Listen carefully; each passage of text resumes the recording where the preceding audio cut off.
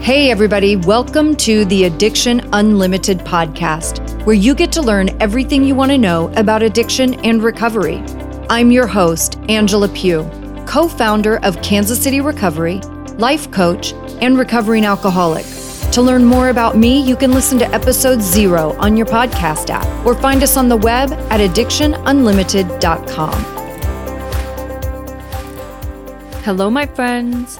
Welcome to episode number 181 of the Addiction Unlimited podcast. I'm your coach, Angela Pugh, life coach, recovering alcoholic, and entrepreneur, here to help you figure it all out and thrive and not just survive. That's what we're doing around here today. This episode I have for you today is so exciting to me, you guys, and you're going to hear me say this a lot. But one of the main pillars I live my life by is that everything happens exactly the way it's supposed to. And I've seen this over and over again in my life. It has proven itself to be true over and over. Of course, hindsight is always 20/20. You can look back on situations and go, oh, okay, I get it now. I see why I was there in that situation or met that person. Because everything we do truly is a stepping stone leading to the next thing. And this for me goes for jobs. Like I can't tell you, I had a job one time that I was volunteering and ended up with a full-time job, right? Because I was present, I was showing up, I was doing the thing. The volunteering part was the stepping stone to the next thing. I've had this happen with people. I've had this happen with real estate. Like I wanted to buy this condo one time, and I've shared this story on other podcasts. I wanted to buy this condo. I was so gung-ho and I was so focused. I just wanted it. And everything I did, it was falling through. Everything I did, it just wouldn't happen. Like I just couldn't make it happen. You know what? Fast forward 2, maybe 3 years later, the developer lost the whole development, was getting sued. Everybody that had put money down on these condos lost their money, right? So again, another thing, everything happens exactly the way it's supposed to, where I could have been really angry, and I was for a minute. I was really angry that I could not get that deal to go through. But thank goodness it didn't go through. It happened exactly the way it was supposed to. And again, this is equally true with things that feel bad when things aren't going my way, and equally true when things do go my way. It all happens the way it's supposed to. And today's guest is exactly that. He mentions in our conversation, he even says, he's like, Angela, we've never met in person. And I had totally forgotten that part. Like I've never met this man in real life. But let me tell you, years ago, Wade was living in California, working for a company, and for one reason or another had reached out to me, had gotten my name, reached out to me, and we chatted, we connected, and from that point forward, we just kind of connected with each other on various things. Hey, what's going on with this? Hey, do you know this person? We just always stayed in touch. Fast forward again, several years, Wade started a podcast. I had been thinking about starting a podcast, but was too scared. I hadn't gotten the courage to actually take action. I was so intimidated by the process and that I had no idea what I was doing. And I was freaked out by it. And I've told you guys before, I thought about my podcast for 2 years before I finally started it. And Wade starting his podcast is really what gave me the push. I saw him doing it. I saw him putting it together. And what it did for me is it gave me a connection. It gave me a person I was connected to that I could reach out and ask questions. Just like I tell you guys to always use your tribe. Have a tribe. Reach out. That's exactly what I did with Wade. A person who I've never even met in real life, but now is in a position that I truly owe my whole podcast to this person. Because he gave me grace and space. He allowed me to reach out to him and ask questions as I was putting it all together and freaking out, by the way, on all the stuff, And I talk about that in our episode too. But this is a true testament to everything happens exactly the way it's supposed to. Every person placed in your life is placed there for a reason. Every experience you are having, whether it feels good or not, is happening for a reason. Let's welcome Wade Bergquist to the show. Okay, my friends, I am so crazy excited about this episode. I can't even say enough about this person, but the one thing I want to say is that I literally owe my entire podcast to this person. This is the guy that started his podcast that gave me the strength to start mine. He was the person that I could call and go, oh my gosh, how do you do this? What is this? What does this mean? How do I do this? What equipment should I buy? And if it wasn't for him, Addiction Unlimited wouldn't even exist. So it is much overdue, but I reached out to him and asked him to come on the show and share his story with us. You guys are going to love him. Let's welcome Wade Bergquist to the show. Hi, Wade. How are you? Angela, I am humbled by the introduction, number one, but I'm doing well here in St. Paul, Minnesota, and I'm extremely pleased to be on your podcast for sure. Yes. It really is long overdue. But, I was thinking about this, and I know I've mentioned you on other episodes that, you were really the reason I started. And we were just having this fantastic conversation before we hit record about everything that goes into a podcast, right? And how kind of labor intensive it is and why people will all of a sudden stop podcasting because it's so much work. And you made a comment that was so right on the money about, you said, even learning how to post a podcast, just that process in itself. And that's really why I say I owe this all to you, right? Because I was so intimidated by those things, but because you had done yours and have always been such a good friend to me that always let me reach out and ask questions, that's really what took away that intimidation and fear factor for me and got me to get off my buns and actually do it. Well, it is. There's so many different facets to it, but ultimately, we think to ourselves, are we going to even be a good host? I mean, what does that mean? And how can I articulate my points? And what questions am I going to ask? And how is this going to roll out? Is someone going to want to listen to it?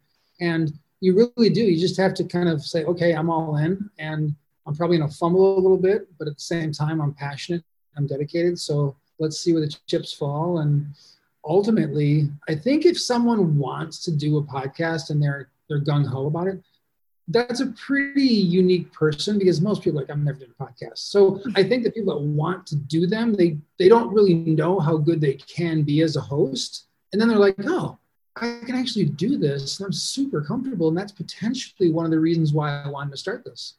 Right. Well, I definitely, and anybody that knows me knows that I have never had a problem talking. So I felt pretty comfortable getting started. Well, I'm really happy to have you on. And there are a couple of things that I want to focus on today. And really, I want to talk about some early recovery stuff, because these are things that come up so often in my community. And we're always talking about FOMO, right? The fear of missing out. Like, that's a big one, and cravings. And those are the things I really want to dig in with you. And let's start with, why don't you just tell everybody a little bit about your personal journey with recovery? Well, I don't recommend anyone taking my journey by any means. Because it took me 17 years to get sober. And I was going to meeting after meeting after meeting. I started in 1996, my first meeting in Winona, Minnesota. And I just knew that something was going on. And at that time, and it's been so long, 1996, but DUIs were starting to kind of stack up. I have 3 of them. I was in a high-speed chase with a Minnesota State Trooper back in 1998 as well. And so my road is saying okay, when I drink, I don't stop. And when I say I'm not going to drink, I do. And of course, I learned years later that was kind of a definition of an alcoholic. And it took me a long time to realize like what an alcoholic was. It was not the guy under the bridge, with a trench coat, drinking, a pint. And I didn't have any rules for life. I didn't have any friendly direction. I was getting fired from jobs. I wasn't a very good friend. I wasn't paying my bills. It was selfishness, self-centeredness, ego, entitlement, Wade's World 101. And I said this a long time ago, and there was a person in the rooms that said, how did you come up with that? And maybe it'll resonate with some people and maybe it won't, but I'm a firm believer I was chosen to be sober.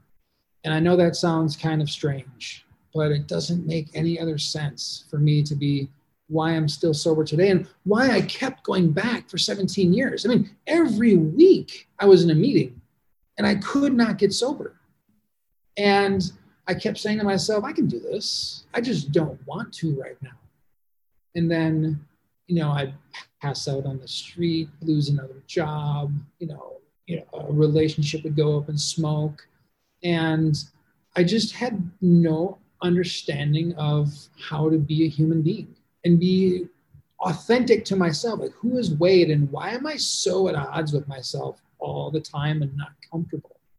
And with all of that stewing about, I then said, I didn't say it. After a DUI, my stepdad was like, "You're going to AA." And I'm like, "No, I'm not. I'm not an alcoholic." He's like, "Yeah, you are."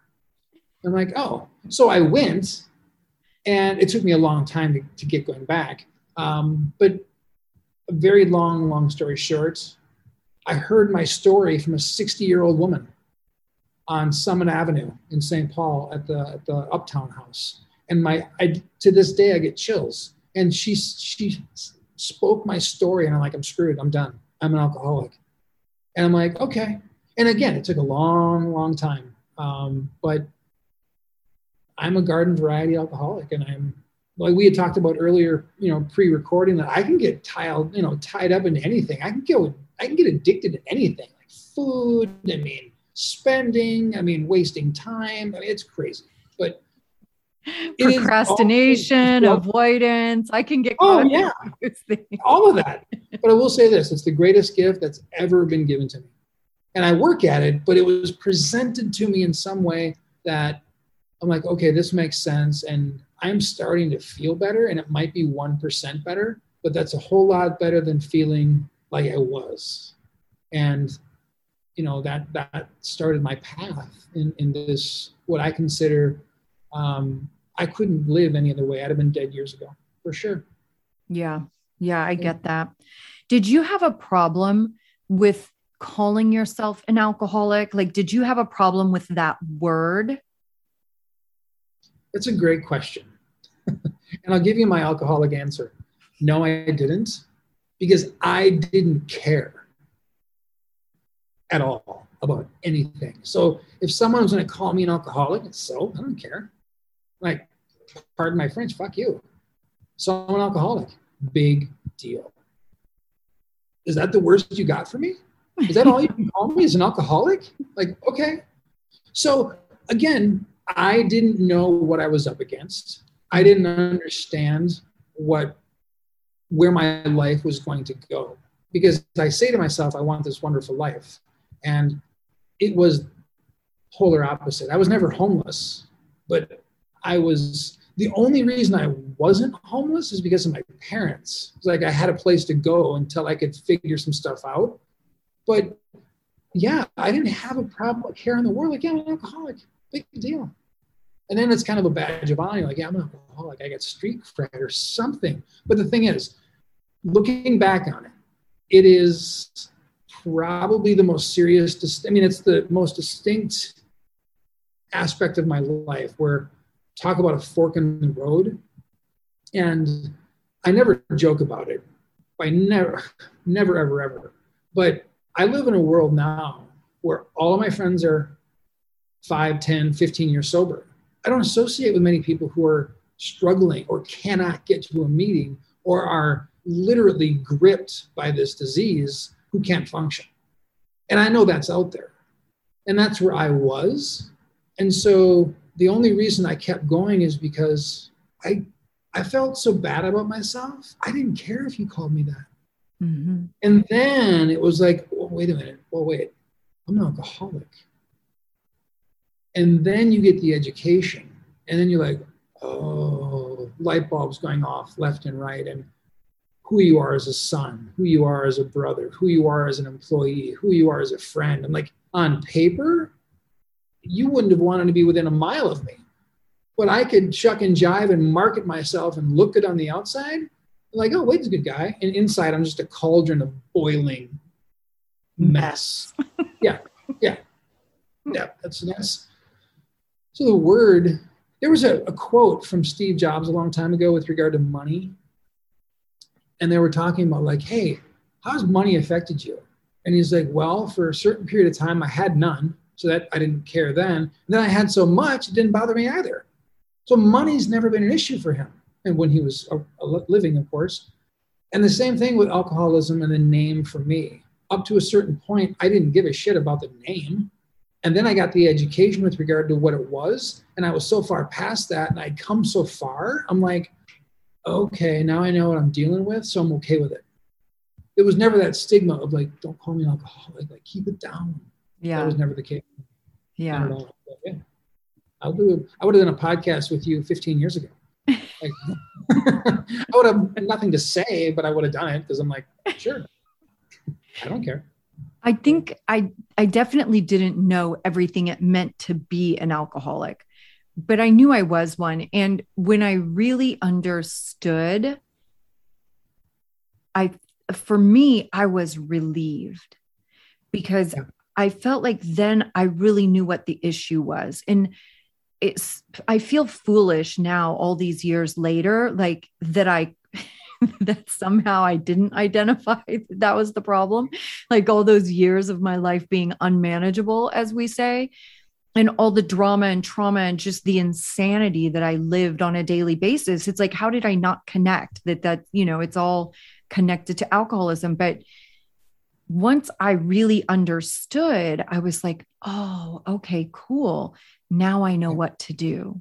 Now I know where to go. I know where to get help. I know how to fix it. Like now I have a solution where before I understood that word, I didn't have a solution. Like I was just lost. Yeah. I equated to like being in, overseas in Japan or someplace and trying to speak the language. And I've never even picked up I didn't know the language existed. And now I'm trying to speak it. Like this is a whole vocabulary. It's a whole education behind it. And ultimately with the men in the program I've had the most amazing sponsors. I could cry with regard to the people who've been there for me. I'm like, wait, your way's not working? And like, they're living really good lives and they're really, really nice guys. And why am I so obstinate that I can't even follow their direction? The men that I think are fantastic and I like being around, I won't take their direction. Like, okay, that's a mess right there. That's a quandary I couldn't figure out for a long time. I was so stuck in my own ways and like, I'll figure this out instead of asking for help. And then taking that guidance and trying to apply it. And of course, we hear in the program all the time, you don't have to do anything. We will gladly, refund your misery, but give it a shot.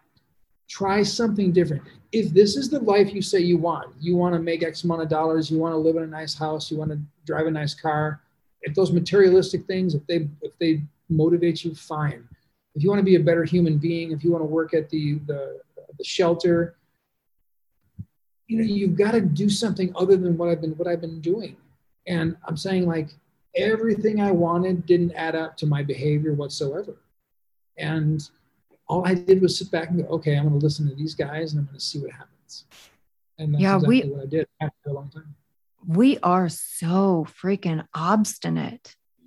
I mean, it is silly when you can step back from it and look at your behavior and go, why? Like I have to have this conversation with myself all the time. Like, Angela, why are you digging your heels in on this deal? Like, what are you really doing? And sometimes I'm like, God, just stop. It's just my nature is to, be obstinate. We are obstinate and rebellious.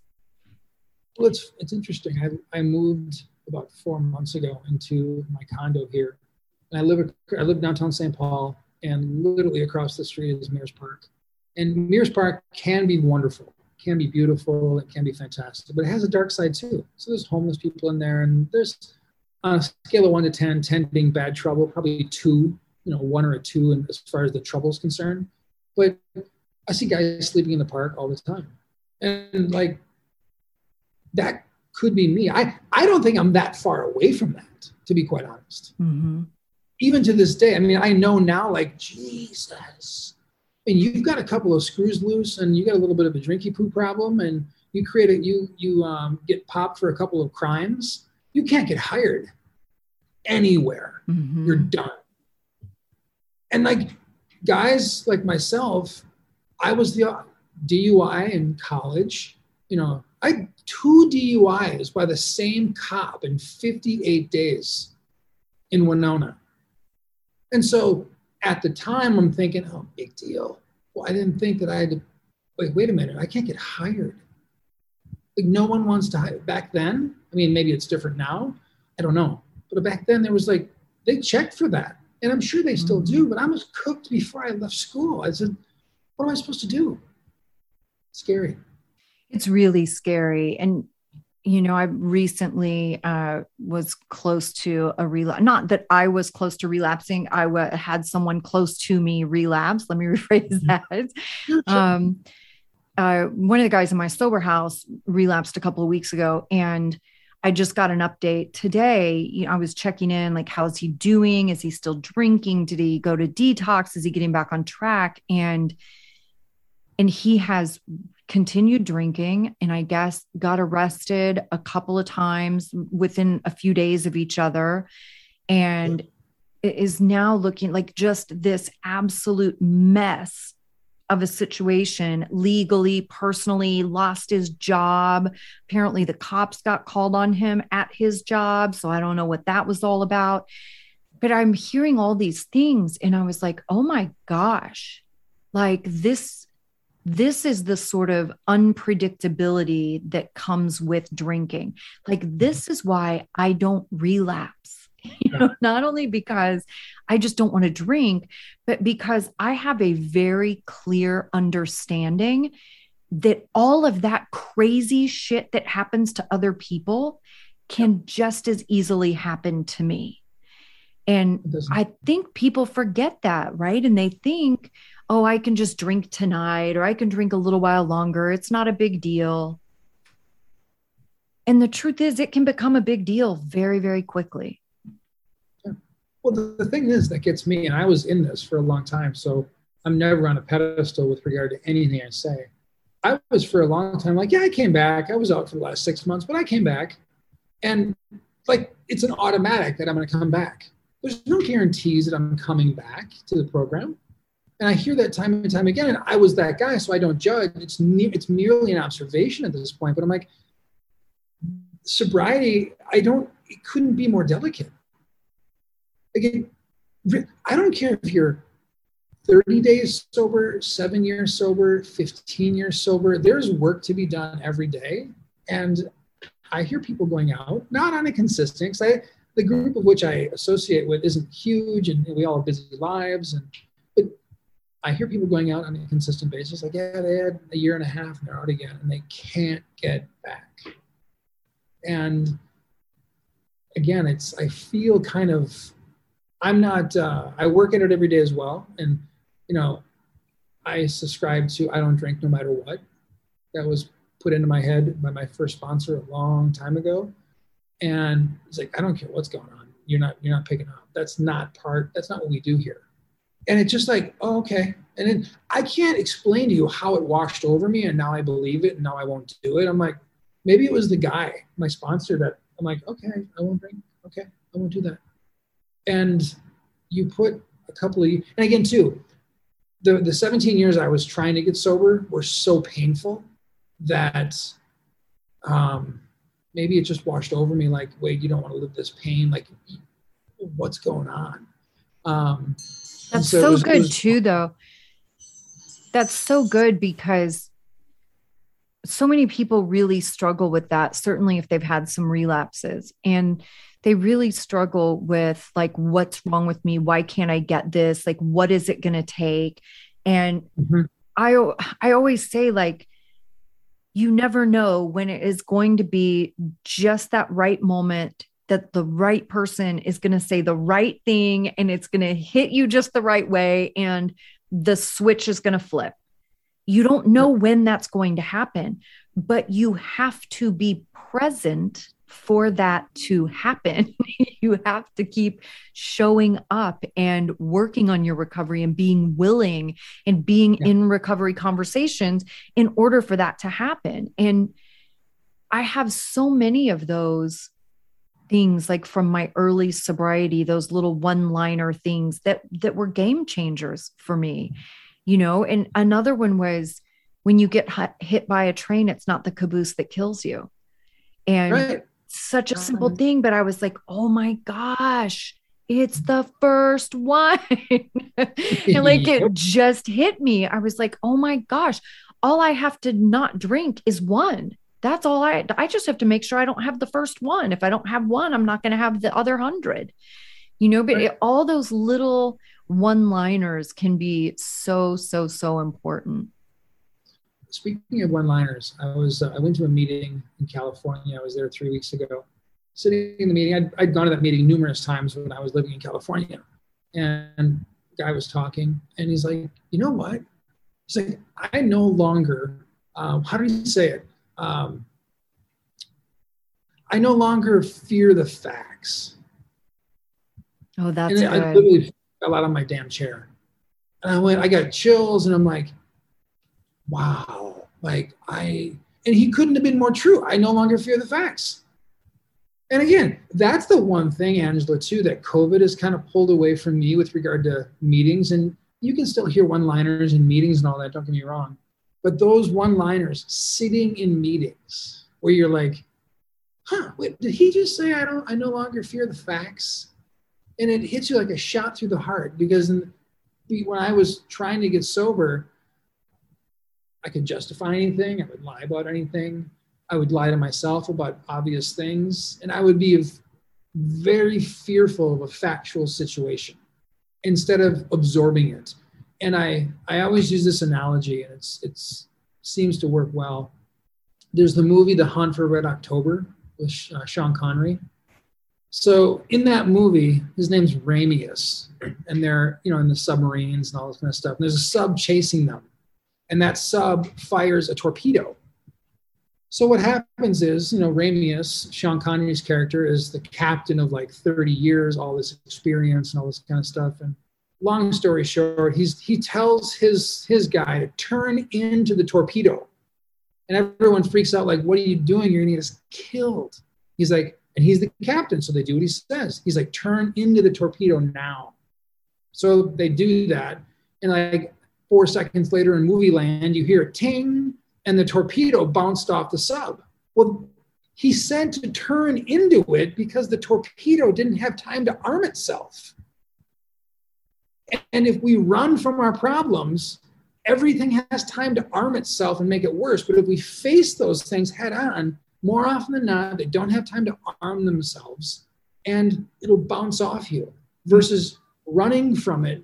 And I was running from everything versus turning into it and saying, man, I don't know what I'm doing, but my feet hurt and I can't run anymore. And all I want to do is have some peace and quiet in my life and feel like a human being.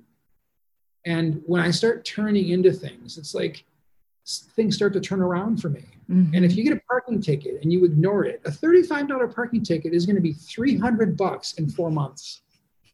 So feel free. You can ignore whatever you want. It's going to get worse. That's my motto in life. And if I ignore stuff, I'm a sitting duck. And I just try to turn into this stuff right now and say, okay, addiction, okay, world, okay, job. I'm going to give you 110% of Wade today. And I'm not in the results business. I'm in the effort business, period. And if I give you 110% and I feel good about Wade and you don't like it, okay, so be it.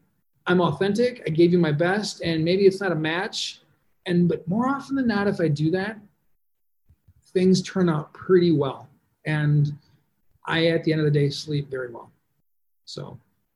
Amen to that. Yeah. I mean, sobriety to me is incredibly challenging, even to this day. And there are things that I work on a consistent basis. And the word perfection doesn't exist in my life, but progress does. And there was a reason I drank. There was a reason that I wanted to consistently get out of myself. And it's interesting. I started writing a memoir of myself. And so I'm writing, why did I drink? Seriously, I didn't have a problem meeting women. I felt great about myself. Probably had too much self-esteem. I drank because I didn't identify with my authentic self. And I didn't know where I fit in the world. That was my pain. And when I didn't fit somewhere, I feel better. And it's funny. I've been thinking about that for a long, long time. And I get these hints of an answer every so often, but I had never written that down on paper before. I couldn't figure out my authentic self. And that was the reason why I drank, and I didn't fit in.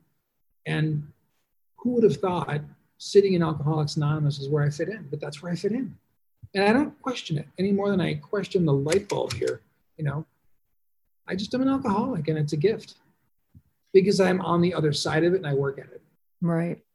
Right. When I walked into my first meeting at my home group, it was like the first time ever in my life I felt like I fit in somewhere.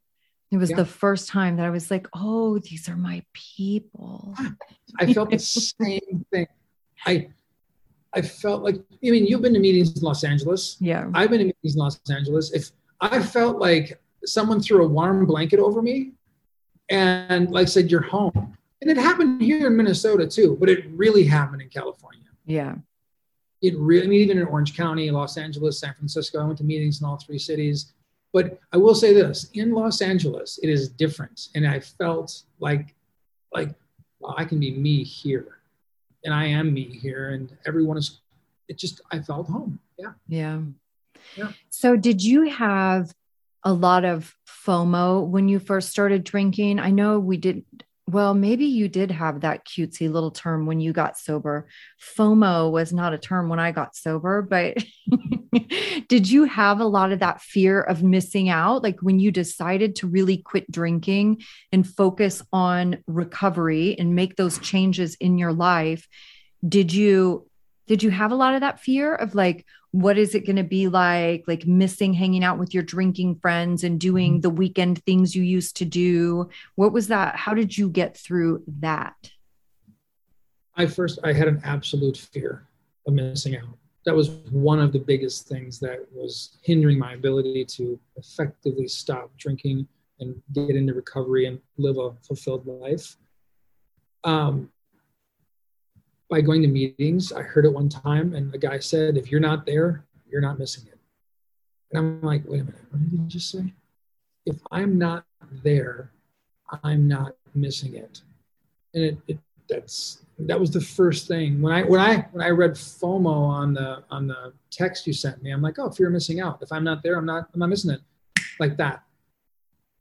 And prior to that, I was like, I'm going to miss this party and miss this dinner and miss this wedding. And at the end of the day, Angela, I didn't miss much, number one. I truly didn't. I had a pretty small life.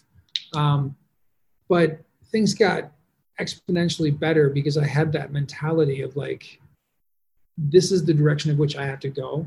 And I've got to give this a shot. And people around me were saying little things like, if you're not there, you're not going to miss it. But the one guy in California said it one night, it hit and it clicked and it stuck with me. But yeah, I think that's a big, big thing when it comes to getting sober is got to change my friends, got to change everything I do. And that old adage, you only have to change one thing is everything. And again, cliches in Alcoholics Anonymous and the recovery community are so funny sometimes, but man, are they true. They're so accurate. It's like its own shorthand, there's so much meaning in these little few words that we string together. Okay. So when you started making those changes, did you go out and break up with all your friends? In one day you decided to be sober and you're like, I can't hang out with you people anymore? You know, it was interesting. That was not my path. Very soon after I started trying to get sober, within 6 months, I was living in San Francisco. So I kind of did a sober geographic in a sense. I mean, I was going there for a job. I had a job lined up. It was for good reasons. I just didn't like wake up one day and drive. So when I landed in San Francisco, I didn't know anyone. I mean, literally, I knew my boss and that was it. And I went to meetings, and old friends back in Minnesota here, they fell by the wayside. And I was gone from Minnesota for about 12 years.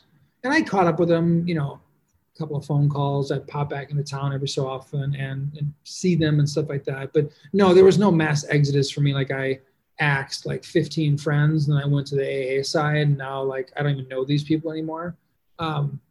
Today, 95% of my friends are in recovery because I don't want to be around, I truly don't. I don't want to be around anyone who drinks. It's not what I want in my life. I don't like people getting tipsy. I don't like what people say. I want nothing to do with it. And that's my life today. And I'm pleased about that for sure.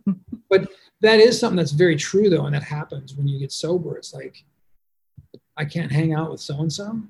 Well, no one says you can't, but if you guys are going to parties and doing what you're doing, and they're not going to change, again, another cliche, you know, you just hang out enough time at the barbershop, you're probably going to get a haircut kind of thing. And when I made that decision, I cut a few friends, but were they friends? No, they were drinking acquaintances. Yeah. I dabbled in drugs for 6-8 months. That wasn't my thing, but you know, you have to try it. But yeah, I didn't miss any, like I have one longtime friend that was, he tried to get sober like 5 years after I tried to get sober. And he and I had a huge falling out. I don't know if he's sober to this day or not. I think he lives like 10 minutes from me. No, I went to San Francisco, started going to meetings, and then, you know, great people were around me for sure. Yeah, I didn't have any, you know, mass breakup with all of my drinking friends either.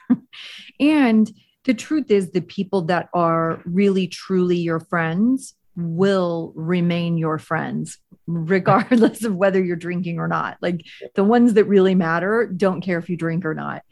But I will say that my life got very small for a little while. Like I just wanted to focus on being sober and being comfortable, probably because I felt uncomfortable in the world, right? Like going out in the world and doing things was new as a sober person and unfamiliar and uncomfortable. So I know for me, I just really cut my life down to work and meetings and hanging out with my sober friends mostly. Like if any of my drinking friends, and this really sums it up, if any of my drinking friends would have been calling me, asking me to go do non-drinking things, I would have absolutely still hung out with them.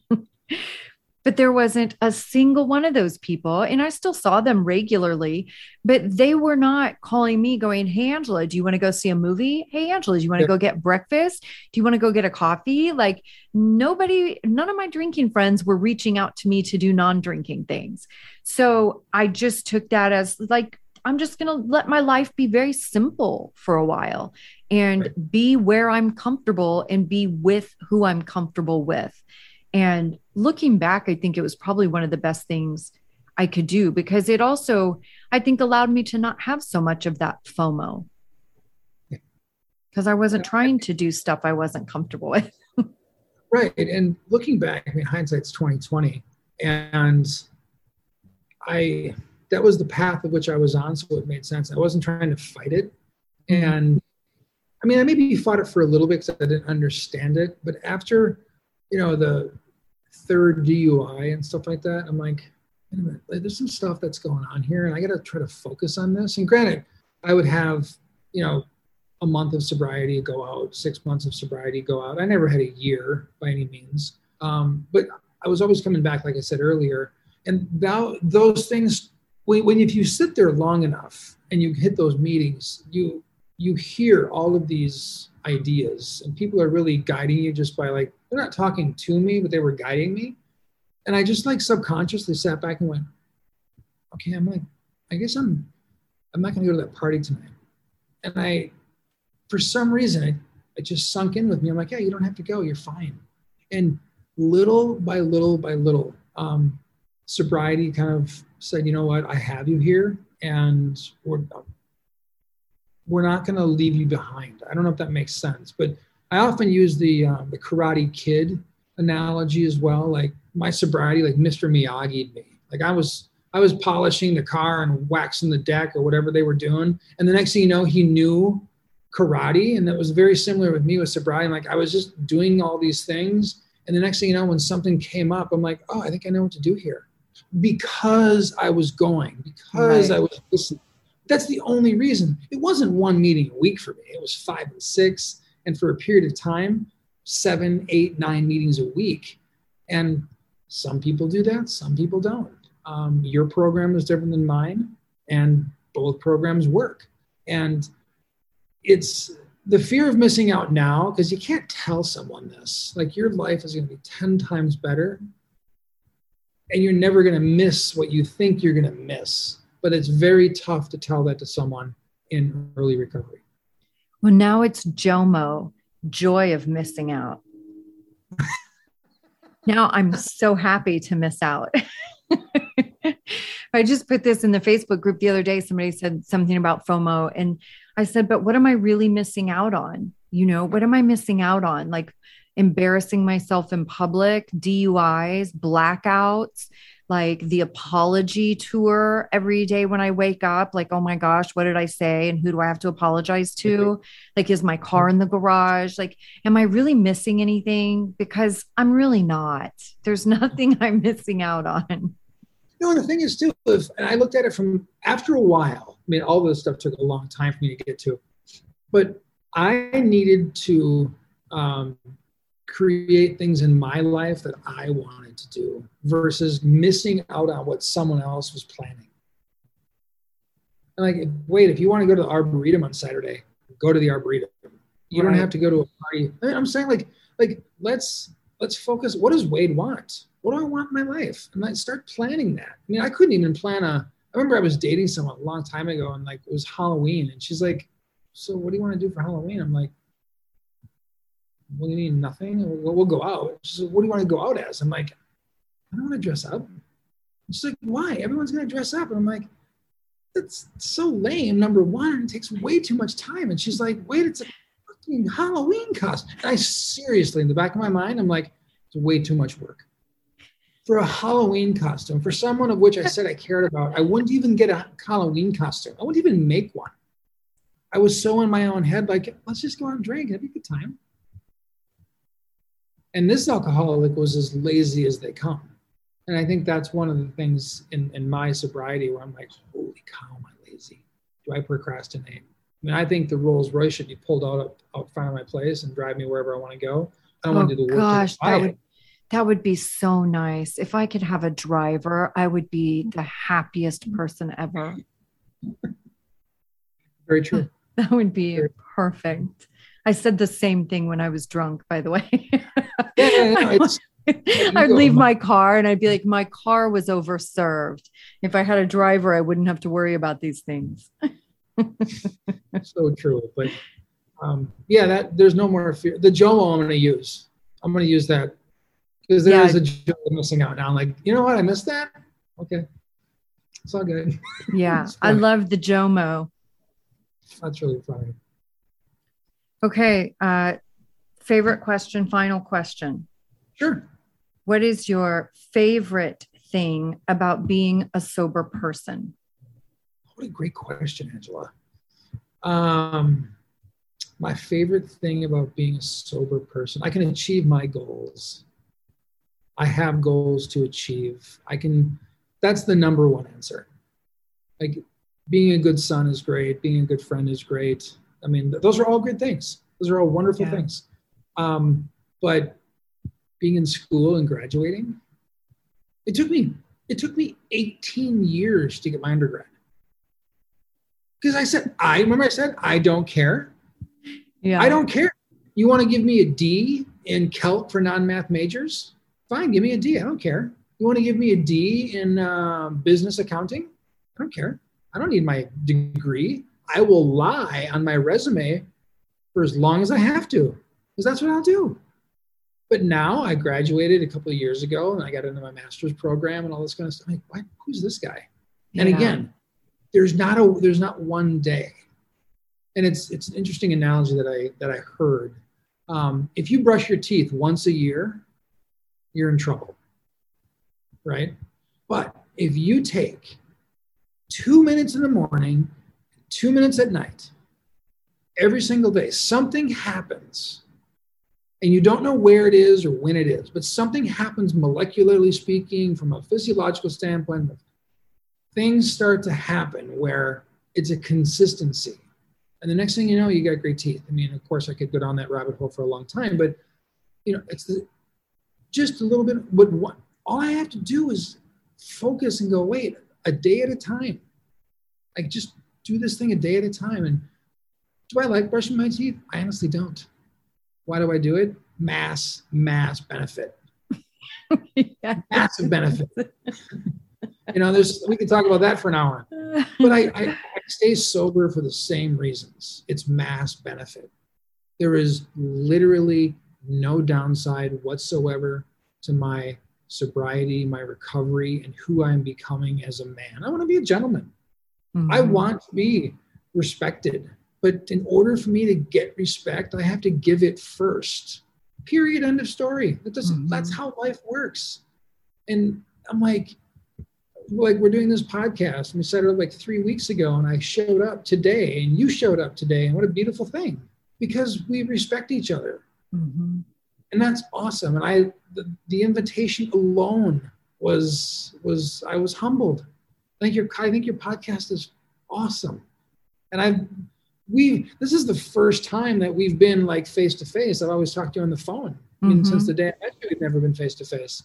And yeah, I'm like, yeah, she's a friend of mine. She lives in Kansas City. And I'm like, I could pick up the phone, and we've done that. We've had conversations, and it's like, wow, that's a beautiful thing. Yeah. Who would have thought? And I know for a fact, if something was going down and I'm like, hey, I need some help, and I had a question for you, you'd be there to answer it for me. For sure. For sure. And that goes both ways. And that's why sobriety is so damn powerful. Yeah. It's so wonderful, and it's worth it. It's worth every single thing I've ever put into it. And I feel like I won the lottery every day, and it's the ultimate gift for sure. Mass benefit. Yeah. No downside. No downside whatsoever. For sure. Wade, thank you so much for coming on and doing this with me. And thank you for being such a great person in my life, and for encouraging me to start my podcast, and for answering my questions. I probably sounded like a neurotic, crazy person because I'm such a perfectionist, but thank you just for being you. And thank you for being here for my listeners. I want to say one more thing. When I started my podcast, and your podcast now is like Mount Everest to an anthill compared to mine. So I take, so proud of you for that. But you were the first person. I'm like, who do I want on my podcast? You are the first person who came to mind. And again, there are reasons for that. And you have shown me things, and you have more sobriety than I do. And I watched the way you ran your life, and it's inspiring. And hence the reason I chose you to be the very first guest. I still have that recording. I listen to it every so often, and it's awesome. Oh, I love that. Send me a link to it, and I'll share it. Absolutely will. 100%. I'll share it with the people. With the peeps, for sure. There'll be no phone. Right. Jomo. There will be no Jomo on that. You're going to want to listen to that, I tell you. So thank you for having me on. It's been an honor and a privilege, for sure. Thank you. You've reached the end of another great episode of the Addiction Unlimited podcast. Candid and honest conversation about addiction and recovery. Be sure to visit us at addictionunlimited.com to join the conversation and access show notes and links to everything we talked about. Love this episode? please take 30 seconds to subscribe, rate, and review on iTunes to help us improve and give you the information you want. Thanks for listening. See you next week.